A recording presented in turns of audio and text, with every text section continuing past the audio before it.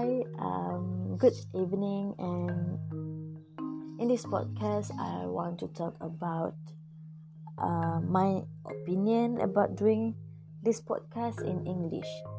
So, producing a podcast would enable me to talk about things I love, which is learning language, and at the same time, I would improve my English and be able to share my knowledge with will able to share my knowledge.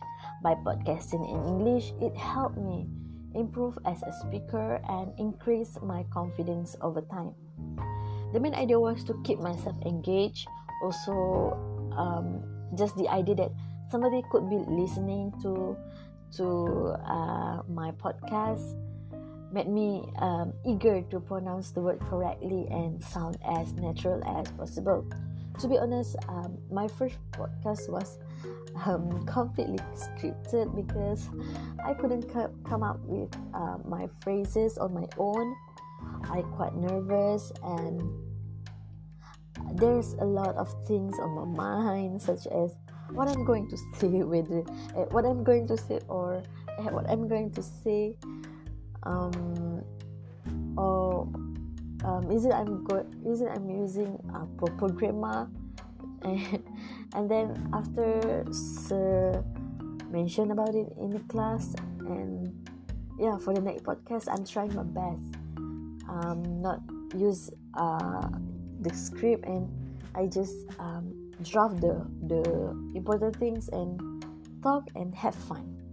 Podcasting in English helped me build my self-confidence over time, and slowly I know that I'm capable forming sentences, and even though I might not have a huge listener, it's a great feeling for me to talk in my podcast. I'm not saying that I've mastered the language yet, but I feel more confident, it's very important when we want to get a message across. In the first episode, literally everything was read out loud nowadays. However, nowadays I can manage to talk about a topic or express my opinion more or less freely if needed. I also expand my vocabulary as well. It is even more important not only to consume the content in English, but also produce something by myself. Being active will make the learning process faster.